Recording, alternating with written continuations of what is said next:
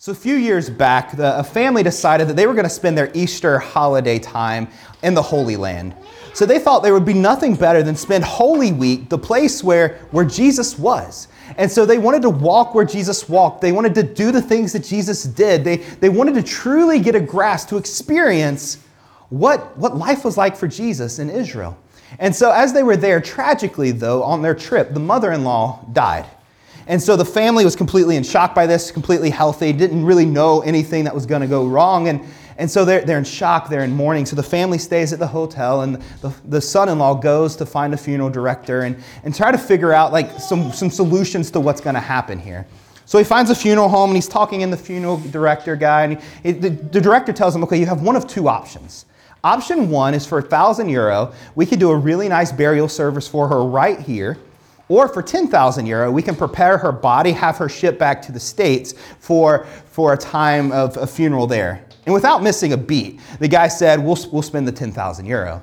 And the funeral director, honestly, a little bit lazy, he was like, that's a lot of work to do. It's a lot more money. Like, I can do this for €500. Like, I won't make anything. It's just enough for us to do this. And the guy once again says, no, we want to do the €10,000 option.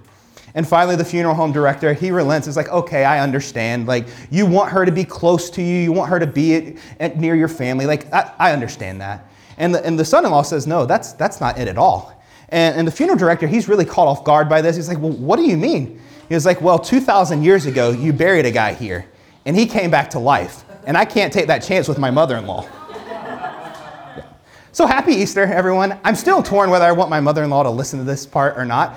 So Resurrection Sunday. I'm glad that you guys are all here. Glad that we get a chance just to worship with each other and be here together. I don't know if you guys are like me, but as you're watching movies and TV shows, does anybody like watching for cameo appearances?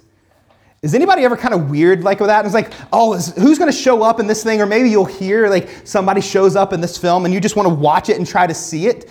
I enjoy doing that. So I just started writing down a few of them that I know. In Iron Man 2, Elon Musk makes a cameo appearance. I don't know if you guys caught that if you're Iron Man fans. In the movie Star Trek Beyond, Jeff Bezos shows up in that movie. You probably can't tell him because he's in makeup and he looks like an alien, but he's there. Home Alone 2, former president of the United States, Donald Trump, is in that movie. So apparently to be a cameo, you just have to be extremely rich. And then you can do basically whatever you want. Anybody a Marvel fan? All right, so Stan Lee, the most common, most popular cameo appearances. He's in every single Marvel movie from 1989 until 2019. And it's just kind of fun just watching to see where is he gonna show up? Is he gonna be a FedEx driver? Is he gonna be a librarian? Is he gonna be a bus driver? What is he going to be doing? It's really exciting. It's fun to see those kind of things. But here's the thing. Like, we know, cameos are fun. They're exciting sometimes, but we know, they're not the point of the movie. We know they're not really the big idea. It's just kind of interesting to see where they pop up, what begins to happen with them. They're not the main character, but they're exciting. They're cool. They teach us a little something sometimes, maybe.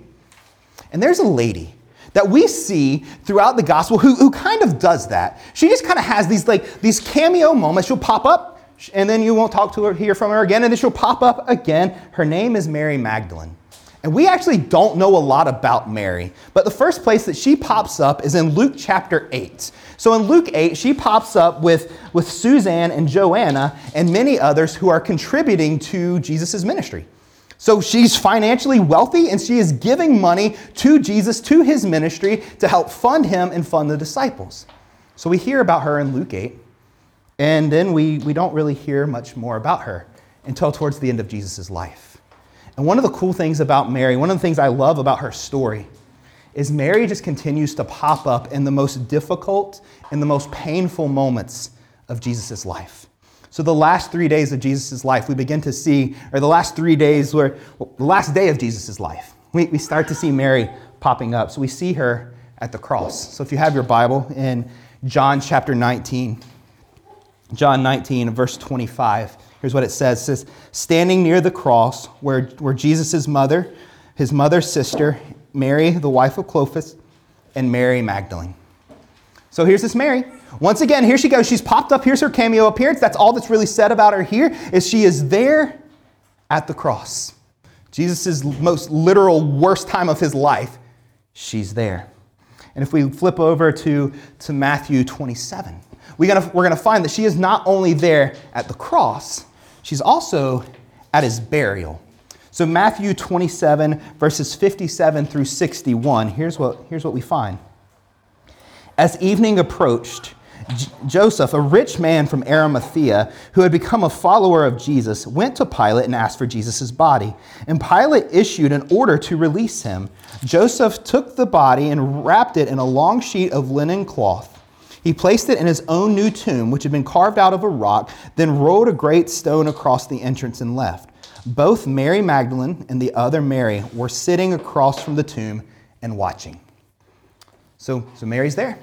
She's there at the death. She's there at the burial. And these Marys, they start to watch what's happening. They're seeing what's going on. And during this time, men and women, they didn't really socialize, especially in public.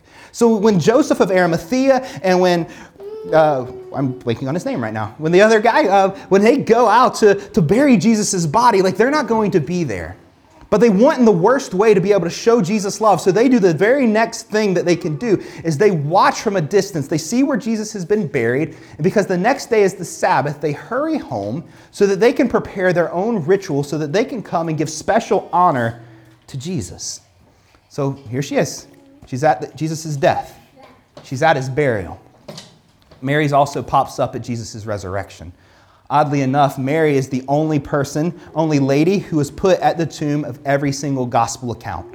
And we find her in Mark 16, verse 1. Here's what it says. Saturday evening, when the Sabbath had ended, Mary Magdalene, Mary the mother of James, and Salome went and purchased burial spices so they could anoint Jesus' body. Very early on Sunday morning at sunrise, they went to the tomb. So the most difficult time in Jesus' life, she's there. Mary is popping up. She's making these cameo appearances, these little moments of time where here she is. Okay, she's there, she's gone, she's there, she's gone. And we see this about Mary. And one thing I love is with the resurrection, she goes and she wants to anoint Jesus' body. It's really unnecessary because Joseph of Arimathea has already brought 75 pounds of ointment to put on Jesus' body, and the body has been dead for 2 days. There's little that some extra spices are going to do to cover that smell, but it was a way of devotion. It was an act of love that Mary and these other ladies, they were not going to be denied. And so they were going to go, they were going to do this, and they really hadn't thought through everything yet. They're like, I don't know how we're going to move the stone, but we're going to figure this out when we get there. And here's what I love about Mary, though. Is after meeting Jesus, Mary spent the rest of her life honoring and being close to him. This is what we see with Mary. After she meets Jesus, this is what she wants to do. She wants to spend the rest of her life being with him, being near him, showing up in moments of his life. This is what it looks like to be a follower of Jesus, right? When we meet Jesus, when we know him, we spend the rest of our lives trying to grow closer to him and spending our lives honoring him. And so the backdrop, I left this out on purpose, but the backdrop of Mary's story is going to set the stage for everything we're going to talk about today when we talk about the power of the resurrection. So look again at Luke 8, where we first get introduced to Mary. Because there's a really significant moment that happens. A little minor detail that kind of tells us a bit about Mary and about her story. So Luke 8, verses 1 and 2. Here's what it says. It says, soon afterwards, Jesus began a tour of the nearby towns and villages, preaching and announcing the good news about the kingdom of God. He took his 12 disciples with him, along with some women who had been cured of evil spirits and diseases. Among them were Mary Magdalene, whom he had cast out 7 demons. You guys catch it? It seems so nonchalant, right? Oh, that Mary, that he cast out 7 demons. It just seems so subtle. But as we read through the Bible, we know demon possession was not subtle. We know demon possession was not nonchalant. And as we begin to see this story is okay, let's think about Mary's story for a minute. Let's just speculate because we don't know how she got these 7 demons. What happens in her life? Just picture for a second what her past must have been like for now Mary having these 7 demons. Did she mess around with a Ouija board? Does she get this voodoo doll? Does she go to Amazon and order a demon? I don't know. This is something that just happened to her, not even something that she did. Is it something that just happened to her? What happened for Mary to have these 7 demons in her life? We don't know. But as we read through the pages of Scripture, we see what demon-possessed people do. We see what the demons do to people. We see a story where they're trying to kill them, throw them in the fire, trying to drown them. We see a story in Mark 5, this guy who's demon-possessed, who's living out in a graveyard naked, and he's cutting himself, and he's being able to break through chains and stuff because the demon possession is so strong in him. We just see this begin to happen, and as we start to understand Mary's story, we start to think about her past. This must have been what her life was like. I mean, just think about all the people that Mary would have hurt. Her family, friends, kids, anyone who was around her, herself. Just think about all of these things that must have been going on in Mary. And here comes Jesus, and he heals her of these 7 demons. He heals her of this. In Mary's life, her past, it must have been an absolute mess. No one enjoys being possessed by a demon. No one says, sign me up for that. Mary's life, it would have been an absolute mess. It would have been terrible. It's not a stretch to say her life would have been hell. But here we find her. She meets Jesus. Jesus casts out these 7 demons, and he gives Mary a new life. He gives Mary a new direction. He gives her hope. He gives her value. He gives her, for the first time in a long time, she dares to dream again about what her life may have been like. This lady whose past should have disqualified her from everything that she got to be with Jesus, the time that she got to walk with Jesus, getting to be there with Jesus during these most difficult times. This demon-possessed lady now, she gets to be a witness to the greatest history in humankind, or in human history. And here's the thing. What Jesus did for Mary is what he can do for you. What Jesus did for Mary is what he can do for me. It's what he can do for you. Taking our past and remembering it no more. Making things new, giving us a new hope, new dreams, giving us this new reality that we could have to look forward to because our sin is forgiven. Our record has been wiped clean. Things have been taken away. Jesus, he gives us our future back. We've been renewed, restored, resurrected, redeemed. Jesus doesn't just forgive us, he frees us. And we see that with Mary. She spent her life possessed by these demons, and now her life has been set free. Her life is different. Everything has changed for her. So how? How can what Jesus did for her, how can he do it for us? The resurrection. So let's read through the resurrection story together. John chapter 20. This is where we're going to read this story together. In John 20, we get the story of the resurrection, and we're going to read through the first 18 verses of John 20 together. So let's start in verse 1. It says this. It says, early on Sunday morning, while it was still dark, Mary Magdalene came to the tomb and found the stone had been rolled away from its entrance. Now, let's just start right there with the phrase, while it was still dark. Now, if you're like me, when you read that word, your mind automatically thinks of time of day, right? While it was still dark, not sunny, okay? That's usually what we think. But as we read through this word, John uses this word 13 times in his gospel. And when he does, it is very rarely about a time of day. So what he's indicating to us is there is this darkness, this spiritual darkness that is going on. This is how John uses this word in his gospel. It may have been dark, sure, but there is something so much more that has been going on here. Dark seems to indicate a type of condition more than a time frame. It still might be dark, where she has to use a torch to get to the grave, maybe. But that darkness compares to nothing about what she must be experiencing. I mean, just think about it. As Mary walks to the tomb, she sees this empty grave. It is dark because the person who has not held her past against her is dead. The person who first gave her a hope and gave her a future, he's gone. The person who did not just see her as someone possessed with 7 demons, but saw her as someone with incredible value and incredible worth. He's dead. And I wonder if like the darkness that is surrounding her is like those dreams and those hopes that they're gone again. And she thought this was what was supposed to be and the way things were supposed to go. I wonder if she feels like her hopes and her dreams have died with Jesus. Let's keep reading the story because it gets better from here. So she ran and found Simon Peter and the other disciple, the one Jesus loved, and he said, "They have taken the Lord's body out of the tomb, and we don't know where they have put it." Peter and the other disciple started out of the tomb. They both running together, and the other disciple outran Peter and reached the tomb first. Just really side note, it's funny because the disciple that Jesus loved is John, who's writing this. He just wanted to like brag that he's faster than Peter in verse 4. Like he outran him. I don't know why that's important, but he's faster. So it says he stooped down and looked in and saw the linen wrappings laying there, but didn't go in.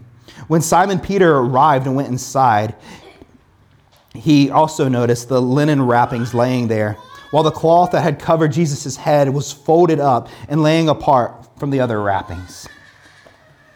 So as we see in verse 6 and 7, we see the idea of the grave clothes are left. And I think the reason for this is really important. I think it's twofold.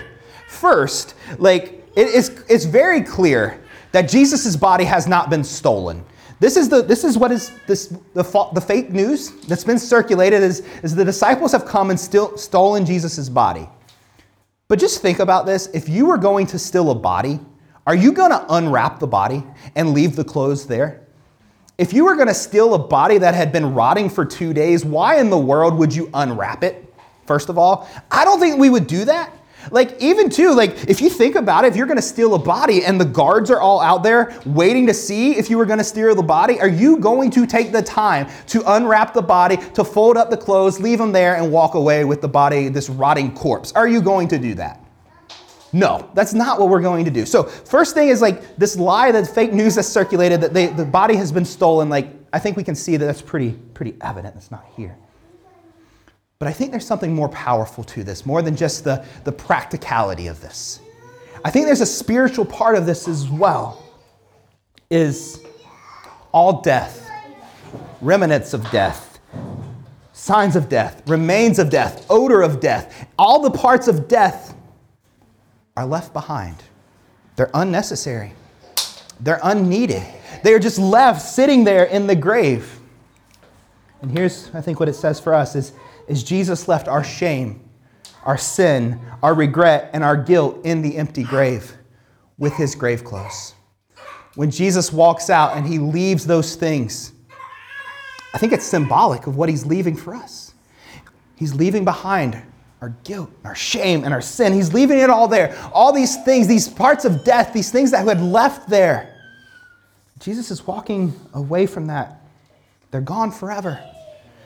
They're not required anymore. Let's keep reading verses 11 through 13. Pick up in verse 8. The other disciple, when he reached the tomb, also went in and saw and believed. For until then, he hadn't understood the scripture that said Jesus must rise from the dead. Then they went home. Mary was standing outside of the tomb crying, and as she wept, she stooped and looked in. She saw 2 white-robed angels, one sitting at the head and the other at the foot of the place where the body of Jesus had been laying. "Dear woman, why are you crying?" the angel asked her. "Because they have taken away my Lord," she replied, "and I don't know where they have put him." I love this question that the angels asked Mary. Why are you crying? Maybe the angels, maybe need a little sensitivity training here. It's okay, this guy just died. You were really close to him. Maybe. But I think for the angels, what they're seeing is this isn't a moment to mourn. This isn't a moment to cry. This is a moment of victory. This is a moment to celebrate. The angels are like, "Mary, why are you crying? Jesus did the thing that he said all along that he is going to do. There's no reason to cry because this is a moment to celebrate. Jesus has done what he said he was always going to do. Jesus has risen from the dead. And in so, he has defeated sin and death once and for all. That opponent who could never be defeated has finally been dealt with, has been defeated. Let's keep reading. She turned to leave and saw someone standing there. It was Jesus, but she didn't recognize him. "Dear woman, why are you crying?" Jesus asked her. "Who are you looking for?" She thought he was the gardener. "Sir," she said, "if you have taken him away, tell me where you have put him, and I will go get him." "Mary," Jesus said. And she turned to him and cried out, "Rabboni," which means in Hebrew for teacher. It was finally when Jesus spoke Mary's voice that she recognizes who he is. And I think there's just such power in that. As we think about this idea, it is just when Jesus speaks Mary's name that she's reminded of some things. I just assume when Jesus says this, there's just this tenderness, there's this love, there's this grace, there's this forgiveness, this freedom in that name that she has spoken, and she is reminded of all of these things. When someone has changed your life, speaking your name, it reminds you of this. And as the Savior speaks her name, she just replies, "Rabbi," teacher. She's reminded of everything that Jesus has done for her. She is reminded of who Jesus is. And it's beautiful. And here's what I want to remind you guys of. Jesus has spoken your name. Jesus has called you by name. And in doing so, when we respond, teacher, when we respond, Rabbi, when we respond to him, Lord, we get the grace, the tenderness, the freedom, the forgiveness, the love that accompanies that. He has spoken every single one of your name. Let's keep reading. Verses 17 and 18.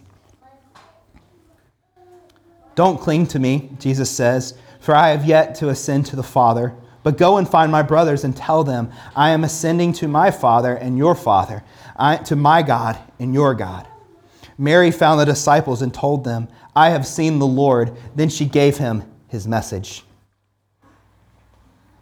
You guys notice what just happened here? Mary, this lady who was possessed by 7 demons previously, possessed by 7 demons, she is the first person to tell the gospel story that includes the resurrection of Jesus. You guys see that? In verse 18? This lady whose life was an absolute wreck, an absolute mess, she gets to be the first person to include the resurrection in the story about Jesus. How is that even possible? Think of everything that her life must have been like. Think of everything that is going on in her past. When you start looking at her past, when you start looking at her resume, when you start looking at her life, it's you shouldn't be the first one telling people about the resurrection of Jesus. That should be someone else, someone who's a lot more pious, someone who hasn't been possessed by 7 demons, someone who's a whole lot more religious than you are. But Mary, she gets to be the first one to do this. Because here's the truth.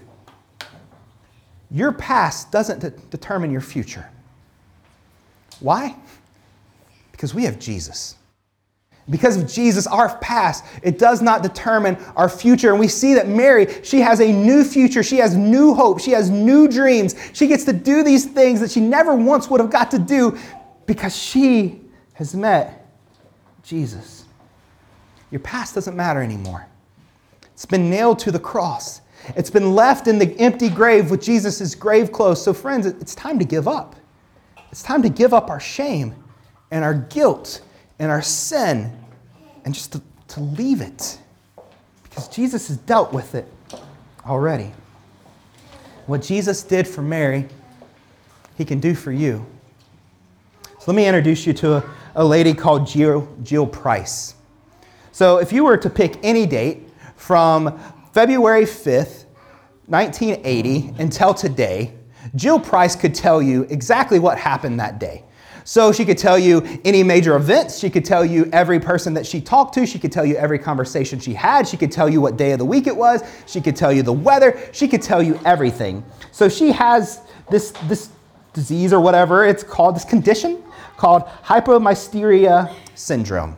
And so what that is it is an automatic, autobiographical recall of every single thing that goes on in her life to the age 14. You think about that. She can remember everything that has ever happened, every conversation that has ever happened from the age 14 until now. She writes a memoir called The Lady Who Can't Forget. And here's what she writes in that book. She says this: imagine being able to remember every fight you have ever had with a friend, every time someone let you down, all the stupid mistakes you have ever done, the meanest, most harmful things people have ever said to you and those that you have said.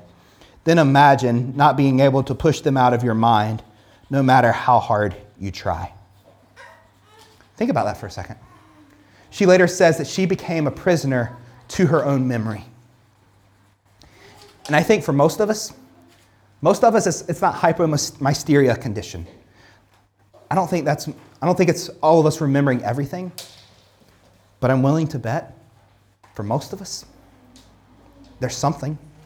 There's some sin, there's some guilt, there's some shame that we just can't seem to get past. Like, no matter how hard we try, no matter how much we try to push it out, we just can't seem to get past it. Maybe it was something you did, maybe it was something that was done to you, and you've tried so hard, but you just can't seem to get past it.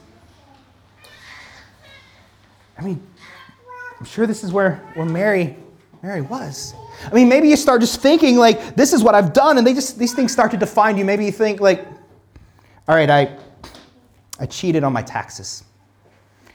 And now, like, I just can't seem to get past that. Because my entire life, I just feel like that's who I am as a cheater. Maybe there was an addiction problem for a long time, and you've been able to get over it, but now you just feel to yourself like, all I am is an addict. This is what defines me. This is who I am. And maybe these things just continue to bubble up. These things start to be in your mind. It's like, this is who I am. Can I just remind you? You are not what you have done. Jesus doesn't look at Mary and say, hey, you were possessed by 7 demons. Jesus doesn't bring this up anymore. We find a beautiful, beautiful statement in Romans 8, verse 1. Romans 8, maybe the greatest chapter in the Bible. If I was going to choose one, it would be Romans 8. But Romans 8, verse 1, it says this. It says, so now there is no condemnation for those who belong to Christ Jesus. Listen again. Just soak this in. Take this in. So now there is no condemnation for those who belong to Christ Jesus. I think that word now is important. There was, but not anymore.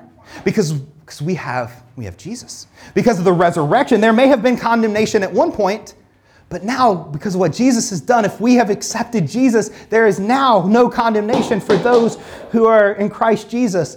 The devil can do absolutely nothing about the fact that Jesus can forgive sin.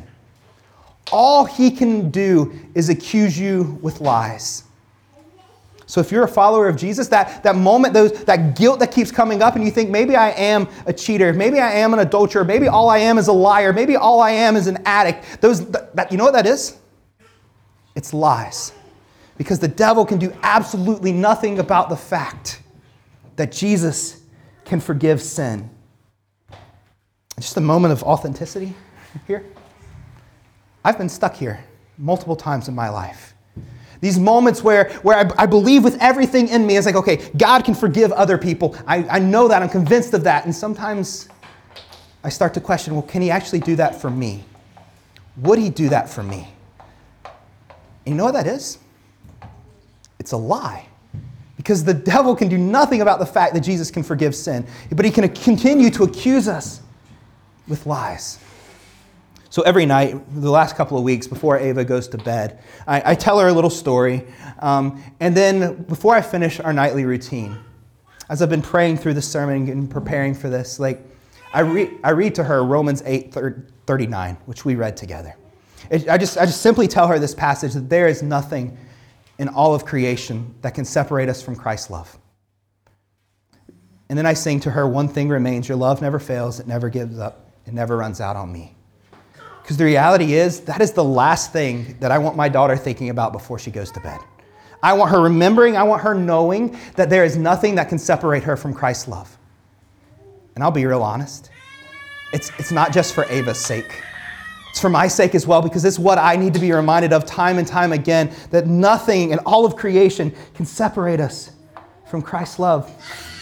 Friends, one of the greatest lies that we can believe is thinking that somehow God is against us.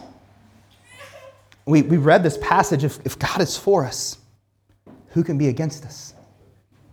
The fact that God sent his son, that Jesus volunteers to come into the world to die for us, to raise himself from the dead, it shows that he's for us. This is one of the greatest lies we can believe. So back in 2013, I read a story about a guy called Cornelius Anderson. And Cornelius Anderson, he got arrested and tried for a pretty serious crime. And so after he was convicted, he was sitting in the courtroom, and the judge told him, all right, go home, don't leave your house, and they're going to show up and they'll take you to prison.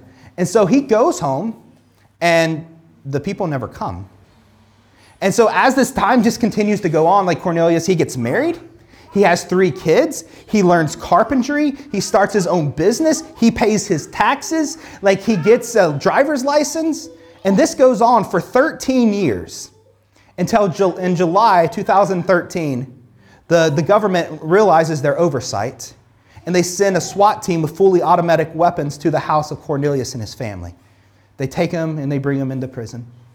And when his lawyer was interviewed for this story, here's what he says. He said this. He said, I told him that one day they were going to come for him and that he needed to be ready.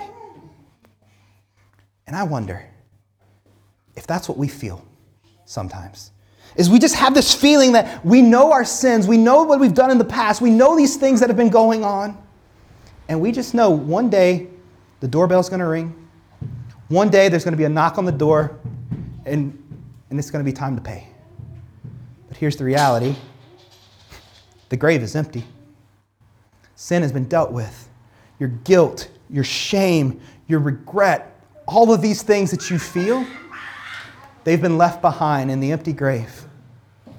And the resurrection of Jesus is not just something that happened, it is something that continues to happen as well.